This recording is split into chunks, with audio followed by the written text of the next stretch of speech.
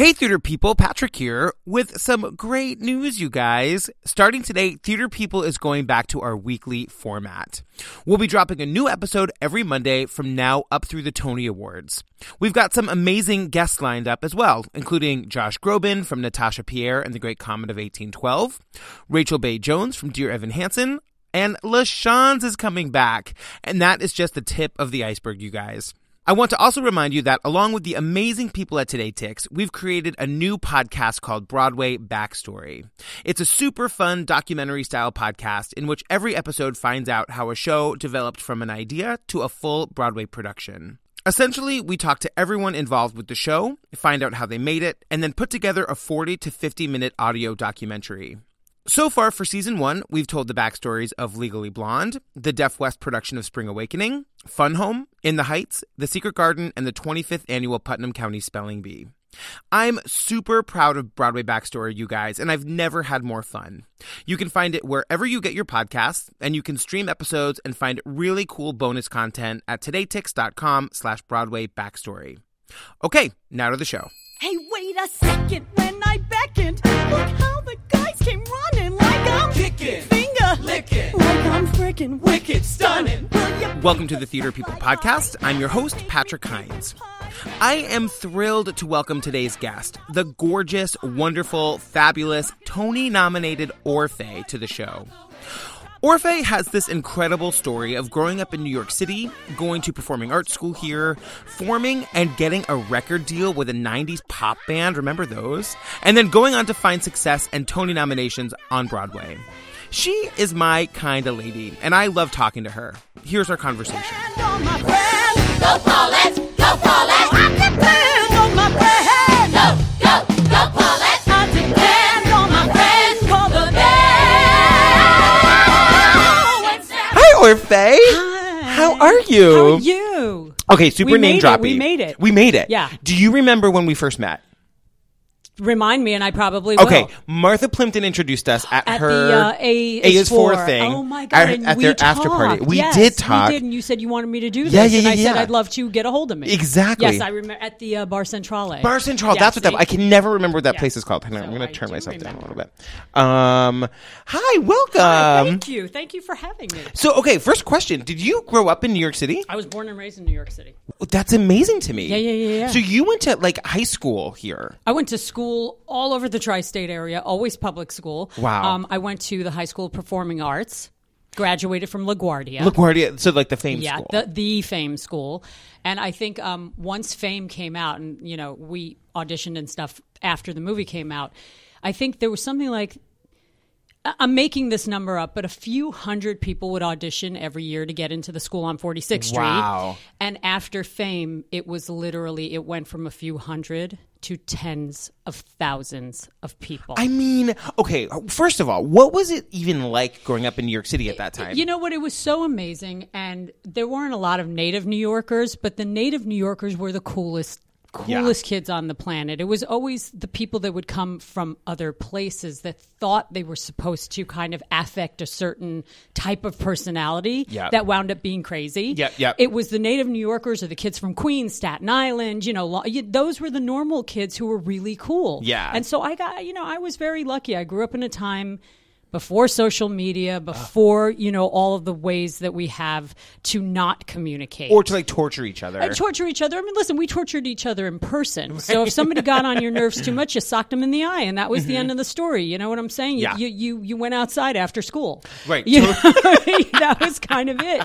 But, Gen Xers are actually really lucky, and totally. And that whole adage, youth is wasted on the young. But like, we're the last of the group of people, and I was having this conversation with a bunch of Gen Xers the other night. It's like we're the last of the kind of, quote, socially normal people. Right. We still have a skill set. We still know how to do things vis-a-vis. You know what I mean? So exactly. It makes me sad because the younger generation, they don't know. Yeah. You know what I mean? They're like, oh, this one said this and this one, and there's this awful online bullying and all. I mean, my God, it makes me insane. It really does. I don't know what we have no plan at this point. We don't know what. The other thing too is that it hasn't been around long enough for people to know. Oh, well, this is how you deal with that. Right. You know There's no precedence. surveillance. There's no kind of, there's only just very recently, and believe me, I've been a victim of cyberbullying for a decade. Yeah, of course. So a decade ago, there was no one to go to and say, help me. Right. Can you do something about this? Can we do something? I was very lucky. I had friends like,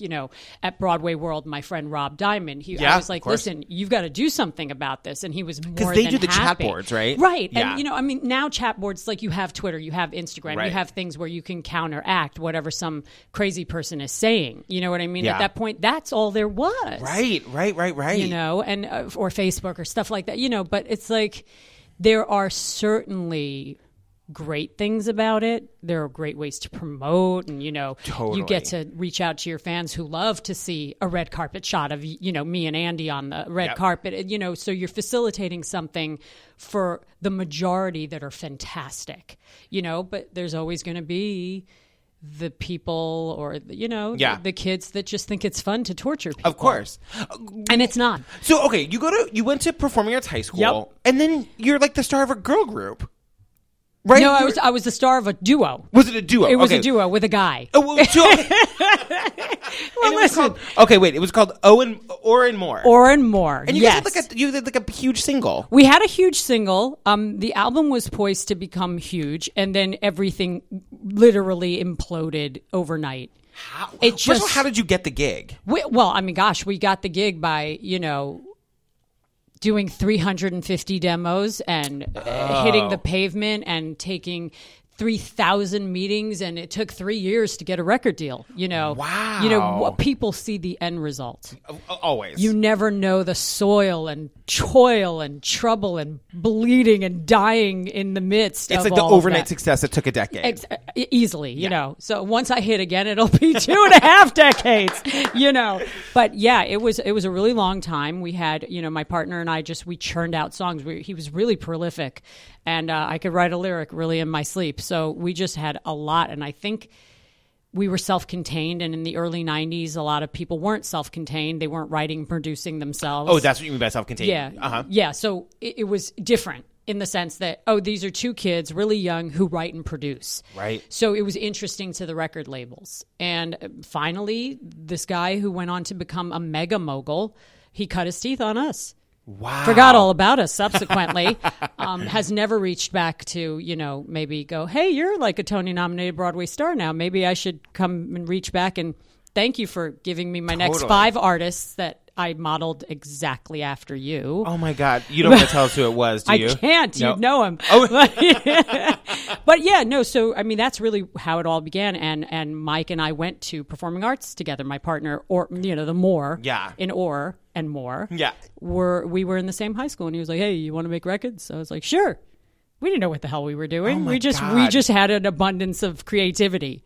And then, so all of a sudden, like, are you doing like what is your life like as like how were you still in school, or was this after high school? No, this was after high school, and literally life was trying to get the record deal, then trying to keep the record deal. Of course. And there was once we got the record deal, there was a period of time that was absolutely magical, and we traveled all over the world. Wow. How long? For 2.5 years. That's amazing. Nonstop on the road.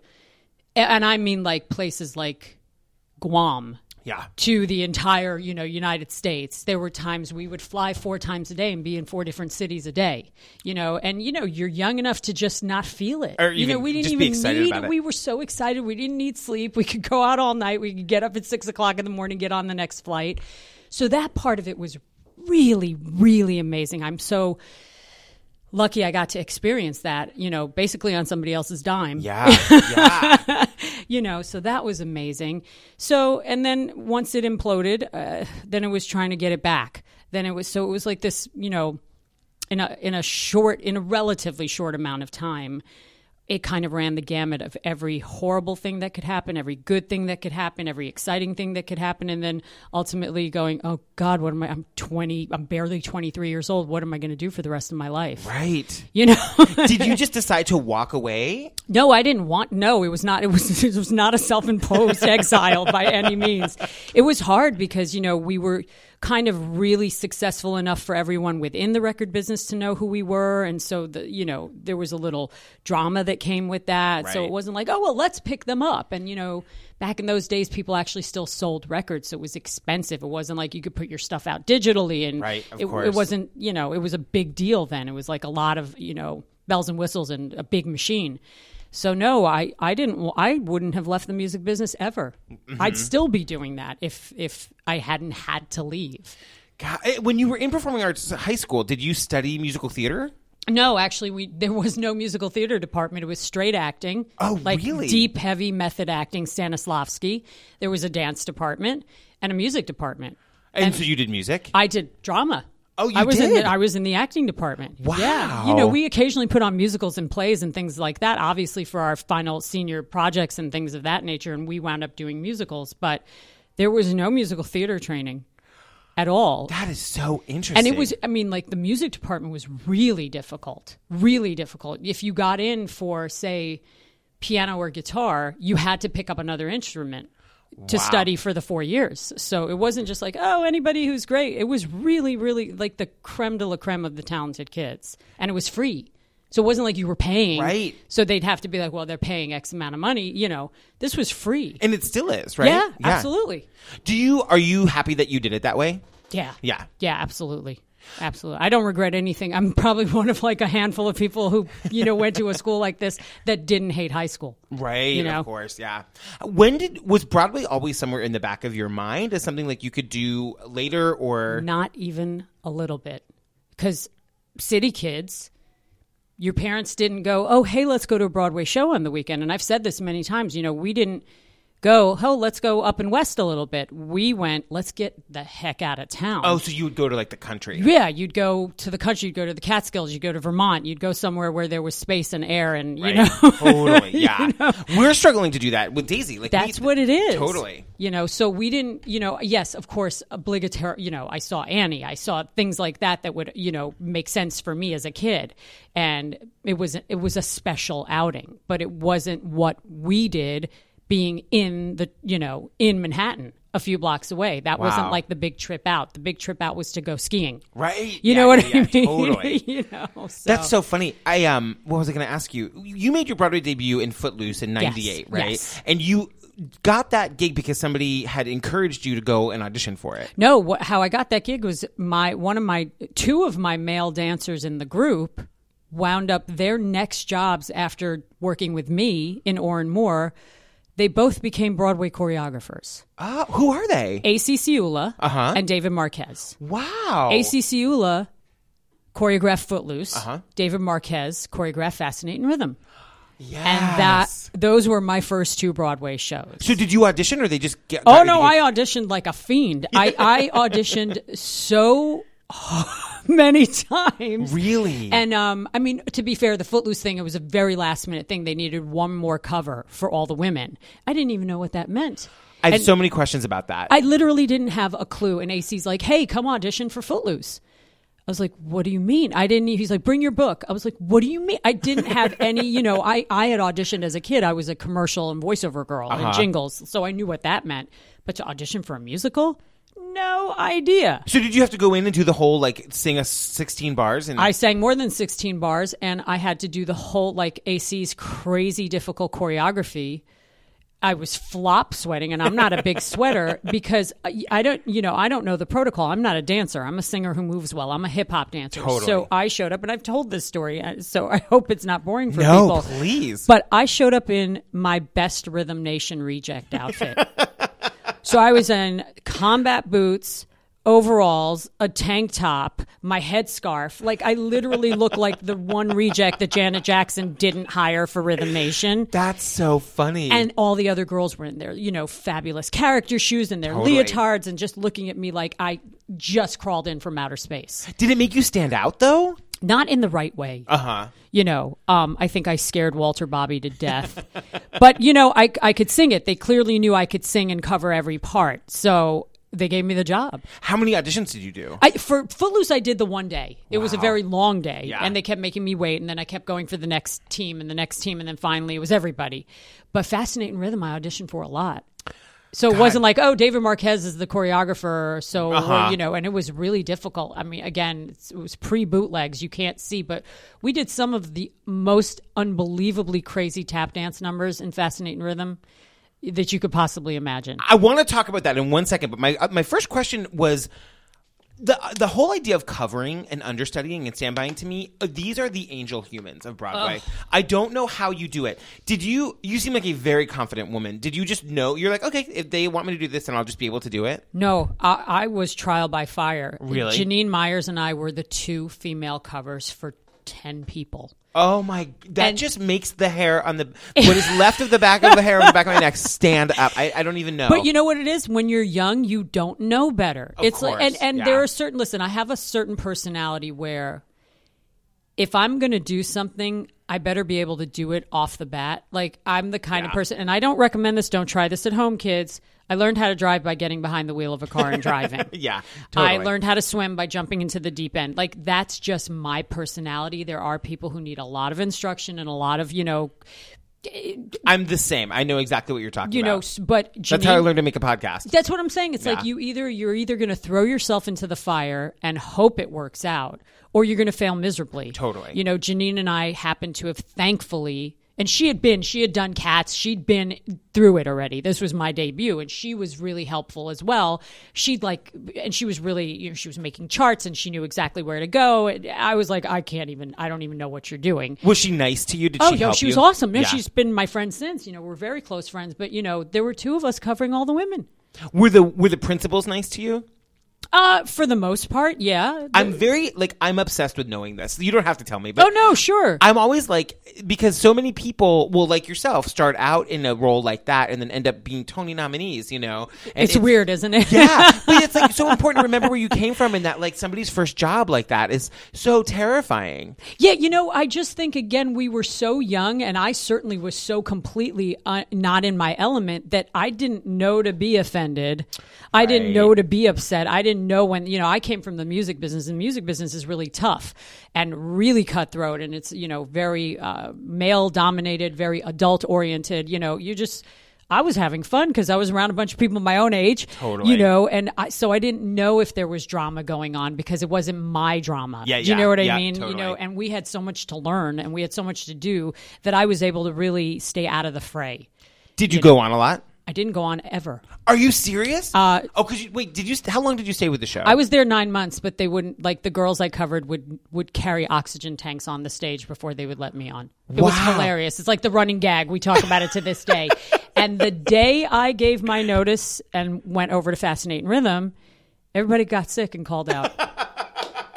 So, and this is, I am not speaking out of school. Everybody knows this. And once Fascinating Rhythm, as I think you know, ran 17 performances? all of 32 shows altogether. As soon as I was done with that, I was contracted to come back and play Rusty. Oh, right. Yeah. So wait, do you really think they literally did not want you to go on? I remember they'd go on and be like, somebody's eyes are watching. I'm like, dude, they're not going to replace you with me. I'm the standby. I'm the understudy. Get over it. But it's a running joke. We're all really good friends. So it's like just something we laugh about a lot, That is so... Okay, so what Fascinating Rhythm was like a review? It was a Gershwin review. So you gave your notice because you got that job? I did. Okay. Yeah. And I was looking at the cast list, and it's pretty the best cast in the entire you, Sara world. Ramirez, Adrienne Lennox, Michael Buress, Patrick Wilson. Yeah. What on earth? I know. It was wonderful. And I just think it was a little edgy and ahead of its time. Yeah. This is 99. What was it? Well, it was just a straight up review with amazing arrangements, amazing costumes, this glorious cast, but like you had a lesbian number. Oh. Isn't It a Pity was a lesbian number between Sarah and Karen Lifshay in 99. Right. 2 Gershwin tunes. Right. Then there was Irreplaceable, My Irreplaceable You. That one. Mm-hmm. There was a little bit of a homoerotic moment during that number. You know what I'm saying? That's so funny that was like a thing. 99. I know. Think about it. It feels like a really short time ago, but we've come a long way. That's true. Yeah, for sure. But, it was very, it was a 90-minute show. There was no intermission. I thought it was a dream. We all were like sobbing when it closed. You know what I mean? We had the best time. We were really close-knit cast. And I don't think people got it. What, were you playing to like empty houses? No, we were the Longacre's 800 seats. Yeah. So actually we were playing to packed houses every night, you know, for the 32 performances that we, got to perform. But I just don't think people were ready for that. Because I have seen a lot of the numbers in our show in other shows. Yeah. Do you know what I mean? Totally. There's no way that was not kind of just snatched. There were shows that I'd go with my friends and they'd be like, "Oh, this is straight out of Fascinating Rhythm." So like, sometimes the first is not ever the most successful. Totally. Yeah.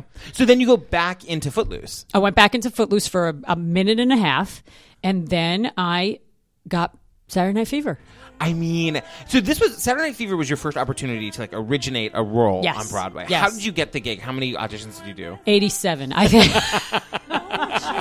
For me, my life would end, and it doesn't matter how I cry. My tears of love, a waste of time. If I turn away, am I strong enough to see it through? Go crazy is what I will do. If I can't have you, I don't want nobody, baby. There were, the other thing was what I wasn't aware of. The producers of Fascinating Rhythm were the same American producers of Saturday Night Fever.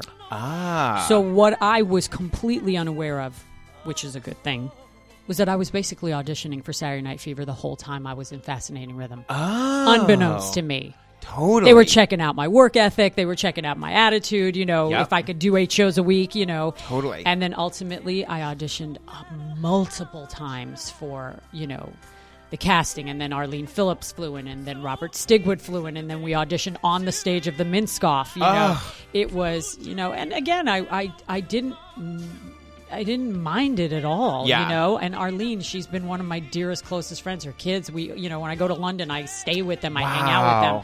And, it became the most important theater gig of my life, not just because of my friends. I married my husband. I met him there. Some of my closest friends are still from that original cast. Yeah. So who knew? How did you meet Andy? Like, what was He walked into the show and I claimed him. No.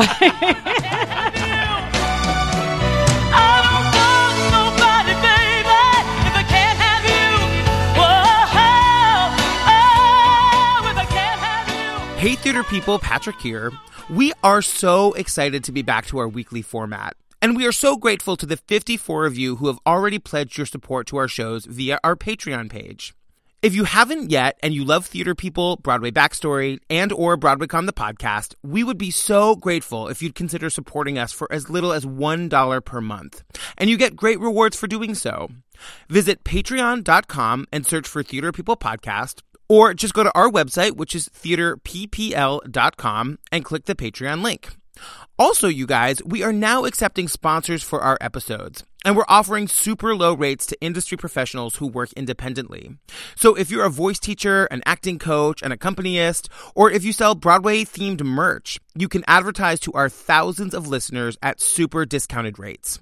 For details, send me an email. My email is patrick@theaterpeople.com. That, of course, is theater with an ERPPL.com.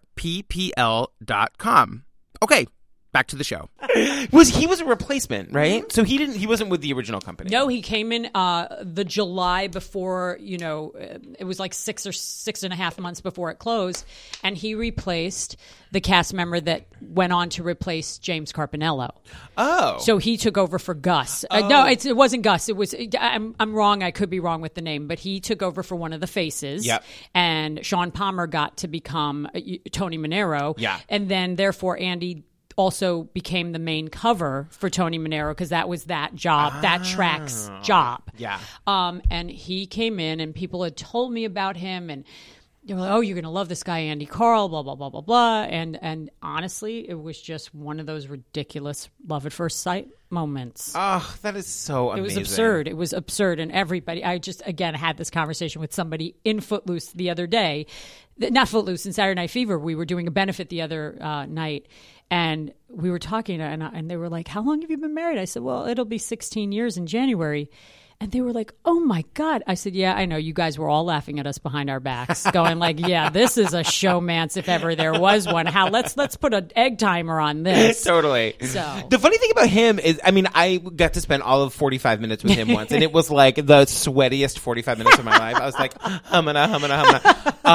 But he doesn't come off as like a player at all. He seems like the most stand-up, like, just cool dude. He's a really good guy. Yeah. And I've known about maybe 3 that good in my life. Not boyfriends. Like, totally. just like, in my life, I can only count on one hand how many men I've ever known that pure and that good. The way that he talks about you is like unbelievable. Like a glaze comes over his face. I pay him. We spent his interview. I think we spent like a solid 10 minutes talking about you. No. So much to the point that we used one of the songs from Legally Blonde because we just talked about it for like 10 minutes. Hilarious. Yeah, it's so funny. My God. So how long did Saturday Night Fever run? It was like, I want to say to round it up to 2 years. And you were there the whole time. Oh yeah. Yeah. I've been with everything I've ever been with the whole time. Yeah. I don't generally leave. You know, yeah. No, I mean, these are not like 10-year, 15-year runs I've had to, totally. But anything I've been involved with, I've stayed. We were talking to Rebecca Luker a few weeks ago, who was in the original company of Phantom on Broadway. And I was like, what if you never left? Like, what if you were just like still there? How weird would it be to walk by a job, your first job that has just it's just always been there? Well, I have not had that experience, so I don't know. I imagine I'll be the person who gets to experience a revival of something. Yeah, I'm totally. imagining they're going to bring Legally Blonde back at some point in this lifetime. I hope. You know, like that would be the one I would think would come back. Totally. So I'm like, well, that'll happen, and then I'll be like, oh my God, where's my walking cane? Well, let's talk about Legally Blonde. Okay. Oh my God. Yay! When I'm lonely or feeling dejected, I play this and it never fails. I pretend like I'm in Ireland with Enya and the whales.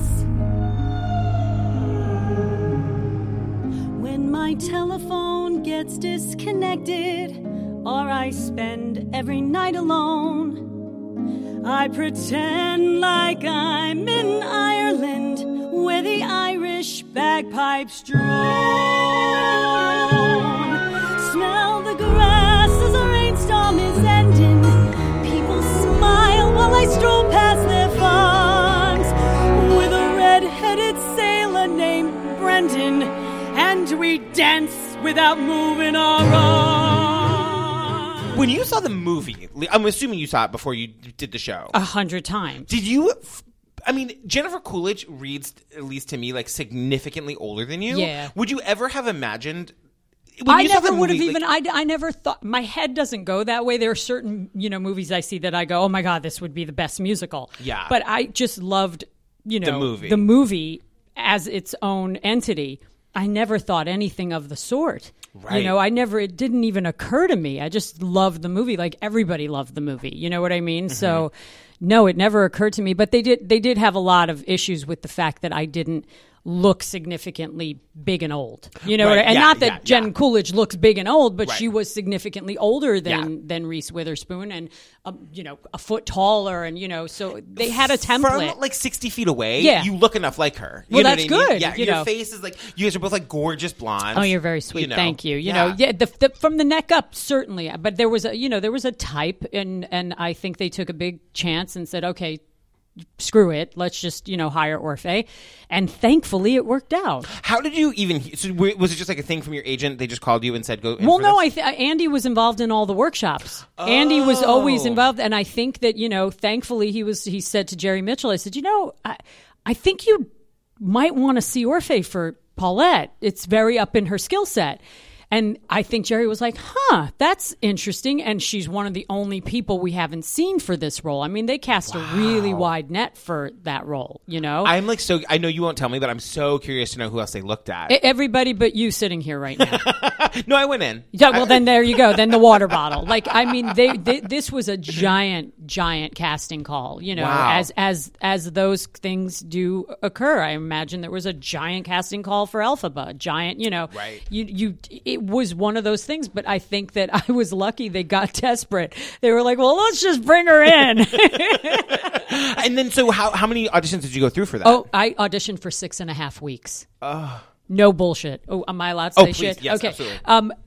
It was a 6.5 week, not every day, obviously. Yeah. But from the first time I walked in till when I got a call that I booked it, it was 6.5 weeks. What did they have you do during Everything. that time? Oh my God. Everything and anything. How is Jerry Mitchell? So I'm mildly obsessed with Jerry Mitchell. We are all Yeah. mildly obsessed with Jerry The Mitchell. man is like, we've had him on this podcast, I think, 3 times now. Oh my God. I'm just obsessed with him, and I know that there was a lot riding on it for him because it was his first time out as a director choreographer. No, as just the director. Yeah, right? yeah. So yeah. he had been director choreographer before and choreographer before, but this Right. was his first time that he was like just helming the ship, and I know it was a huge property to get the rights to. And how did you ever get a sense that he was sweating it? Or Hell no. And that's what I think when you can have somebody, it's like that old saying about the ducks. You don't know what's going on under the surface.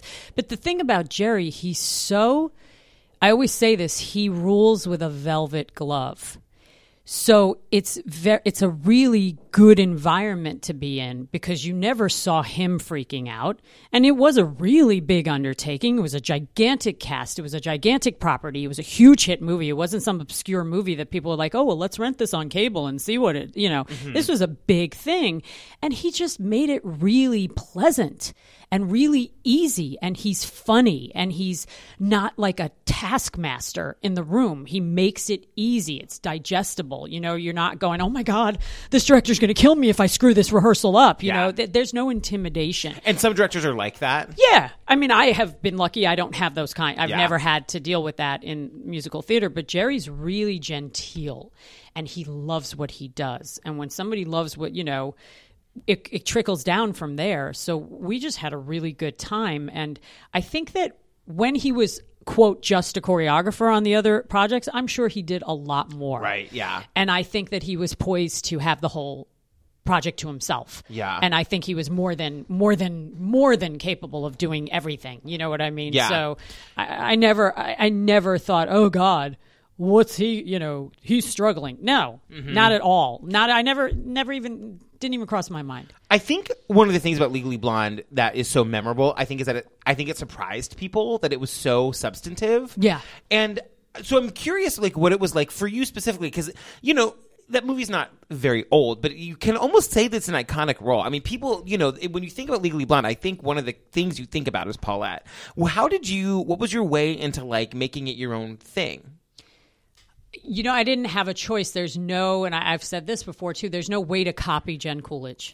Right. There is no way. There are certain people who are so much what and who they are that you can't, they're not, they're characters. So you're, to copy her would be a bastardization of all of what it is that she is and that she has to offer. She's a comedic genius. You know what I mean? Yeah. So what I did was I just kind of went a completely different way, and I, obviously paid homage to her, but it's a musical. You're bursting into song. You're dealing with a different group of people. You're dealing with a different genre. You're dealing with a live audience. So I kind of had to cull it from different places. I based my Paulette on someone I know very well. Oh, interesting. So I kind of got her from there first. The singing and all of that, and that came from me. But, the character was a conglomerate of Jen Coolidge's Paulette, obviously, because there's no way not to, but without, like, doing a watered-down, terrible version, which it would have been a terrible version because nobody can do Jen Coolidge. Right. I based her on people I knew that were that person for somebody. Do you know what I mean? Mm-hmm. Hopefully, everybody has a Paulette. The person you can call at 4:00 in the morning, the person that's always going to be there for you, the person who's going to spend Christmas with you when nobody else will. You know what I mean? Yeah. That's kind of who, and I based the accent on a different person I knew, from Boston. Oh, wow. So like I just kind of got little bits and pieces of her from everywhere that I knew that was familiar to me, that wasn't just, out of the clear blue. And somehow, thankfully, it worked. Yeah. You know, I'd like to think Totally. it worked. Dude, it's sometimes weird to ask about dynamics between actors because I don't have any idea. But like that character, did you have a good relationship with Laura Bell Bundy? Yeah, I had a great relationship with Laura Bell, and we still have a great relationship. So it's, you know, again, it's easy. You know, I mean, it's my husband playing my boyfriend. It's so great. It's this beautiful, talented gal playing my best friend. You know, it's, you know, Leslie Kritzer and people like that. I mean, it's not Rod Harrelson, who's one of my best friends to this day, and the dogs. Yeah. I mean, I was like a pig in poo. You know, it's like, what could not work about that? That just is just... It was a no-brainer. I remember asking Andy about him being kind of like a ham. Did he like ever? Did he like? I mean, you guys are all professionals. You're all acting. You're all doing your jobs. I get it. But did he try to make you guys break ever? Like, was it? No, he was really good. But you know, he's just funny. Yeah. You look at him, he raises an eyebrow, and you're going to start like spit taking. You know, and Jerry encouraged. You know, he really loves. And they're crazy about each other. Yeah. So it just was a really great relationship, and he's a cut up. I mean, Andy can literally look at you and you're going to laugh. Oh. Yeah. And you don't even know what you're laughing, but he's just really stupid funny. I'm just laughing. You know, exactly. It's like, you know, Laura Bell and I often could not look at each other in a lot of the scenes because we'd break because of how ridiculous Andy was or what's something else. We literally would often cover like one eyebrow so we wouldn't have to stare right at each other because we couldn't keep a straight face. There were just some times, and you have to be professional, but it's just some stupid, hilarious stuff going on, you know? Did you wake up early on the morning of the Tony Award announcements? Yeah. You did? Okay, good. Yeah, good. yeah, And yeah. so you were sitting... Do you not know this story where I almost cracked my skull open? I don't. Yeah, I hid under the bed. You did? I was so nervous. I was so nervous that I hid under my bed. It was in the air, right? You'd been nominated for other things. I had been nominated for other things that season. Yeah. That's what I mean. But you never know. Right, yeah. They could be like, oh, who the hell is she? You know, we can't even pronounce her name. We're not going to nominate her. But I hid under the bed and I was like, just tell me what happens. I don't want to know. And I'm like, going, la, la, la, la, la. And I heard my name. And I like got so excited that I like got up in a rush, forgetting that there's a 4,000-pound bed above my head. God. And I had like a welt on my head for 3 months. Oh, no. I'm just lucky I didn't like crack it open and need stitches. Oh my God. Yeah, like I had to like put the bacitracin on it and the hydrogen peroxide. It didn't need stitches. That's about all it didn't need. Oh I needed a tourniquet, but I didn't need stitches. Did Andy lose his mind? Oh, we were just out of this freaking universe. It was insane, you know. How was that? I always love the month between like the nominations and the awards. Not that I'm involved in it at all, but I love hearing you guys talk about it. Like, did you get to meet a lot of great people? And I met everybody great. It was wonderful. There is not a moment of downtime. Yeah, right. So it does get a little schedule wise, it gets crazy, and you just wonder. I have to carve out some time to go to the bathroom and eat and wash my face and things. But it is absolutely, and now I've gone through it 2 more times with Andy. Yeah, it's relentless. Yeah, and listen, it's a luxury problem to have, of course, but there literally are days where you don't know how the time went by. Yeah, because you're back to back to back to back to back, Meanwhile, you're doing your show. And you're doing 8 shows a week, sometimes 9, depending on the week. The schedule, right, exactly. Thanks, Equity. So what are you doing now? What's happening? What am I doing now? We're doing a bunch of freaking concerts. Oh, right. You and Andy are doing stuff. Andy and I are finally, after all these years, doing concerts together. So we've got 4 coming up in December at 54 Below. Yes. So December 8, 12, 13, 14. I'm totally coming to one of those. Everyone, please come. Yes. There's a discount code on my Instagram and my Twitter page. So we'll put it up on the website too. Yeah, put it up because I want to pack the houses every Totally. night. I love big audiences that are noisy and crazy. And there are 4 shows to fill. Yeah. So I'm petrified. I'm going to get up on the stage and there's going to be 2 people eating French fries in my face. So, so we've been doing a lot of that. We did Lincoln Center in February. That was absolutely amazing. I will never get over that. What was it, like a Jazz at Lincoln Center thing? It was a Jazz at Lincoln Center, and they had done the February series that they do. With the American Songbook or whatever? Yes, Oh. but they let us basically stray from the formula, and I think they liked it so much that they're kind of now letting people stray from the formula. Oh, that's amazing. But we did a lot of Broadway stuff, obviously. We did stick to the American Songbook, lexicon. But we had the best time. It was sold out instantly. And I was like, and why don't you ask us back? No, they don't do you twice in a row. But, we had the best time. And I guess people started going, hey, maybe we should book them together. Yeah. But then Andy went away to London for 6 months. So that was obviously, it made it impossible. But, we have these 4 concerts coming up. I do a lot of, indie films that you will probably never see. One of them actually was a big hit, a big indie hit, Sleeping with the Fishes. Oh, yeah. And Gina Rodriguez became a superstar 14 seconds later. That was great timing for her and Nicole Fisher, who's the director of the movie. But, it's stuff like that. I do a lot of stuff that's not, I wish that people realize if you're not doing 8 shows a week, doesn't mean you're dead. Of course. Or sitting in the street corner with a tin cup. Right.